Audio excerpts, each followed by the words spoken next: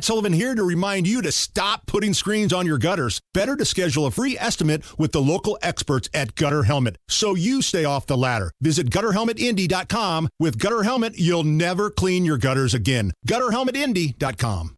Jerry, you ever been to the Indy 500 museum that they have inside the Speedway? Have you ever been there before? I have. I actually chaperoned a field trip to the museum with my daughter's class one time. Now, I'm kind of an Indy 500 geek. I think it's fascinating. I love the civic pride and the event itself. So I thought the museum was kind of cool in itself, seeing all the old race cars and things like that.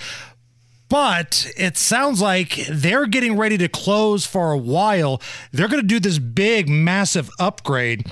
And the Indianapolis Motor Speedway Museum is going to be closed for about 18 months, all of next year. And it's going to open back up in April of 2025. A couple weeks ahead of the 109th running of the Indy 500, because they're going to be doing a big revitalization of this facility, this museum, making it more interactive, having STEM stuff in there for kids.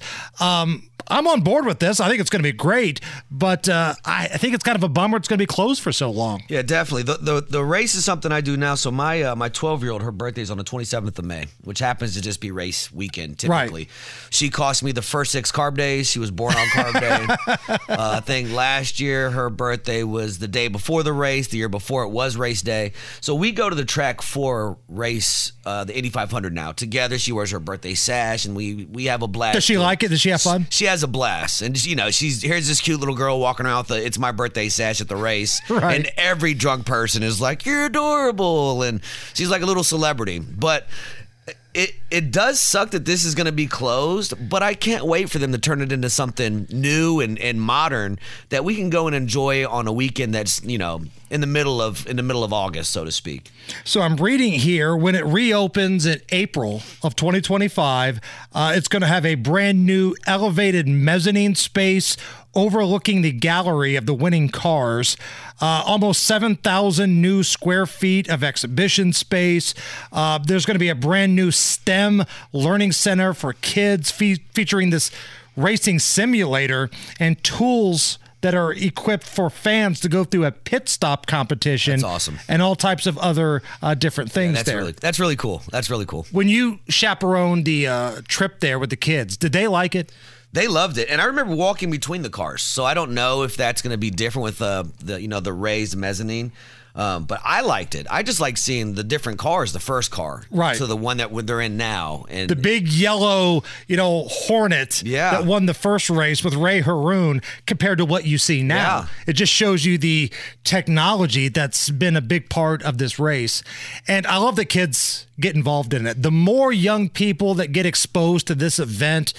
And again, you don't have to be a racing fan per se to be into the Indy 500. Whether you're going for the Snake Pit concerts in the rave or Carb Day to tie one on, I think it's a cool thing that we have here in Central Indy that we take ownership of. Tickets aren't expensive. You can bring your own food. You can bring your own booze. You go out and you just pick up a piece of land and you hang out as a family. We have a blast. We'll be doing it every year.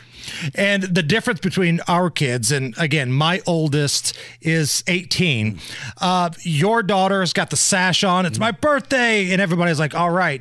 My oldest has a shirt that says, "If you hate racism, show me your boobs." And let me tell you, that was also a big hit out at the Indianapolis Motor Speedway.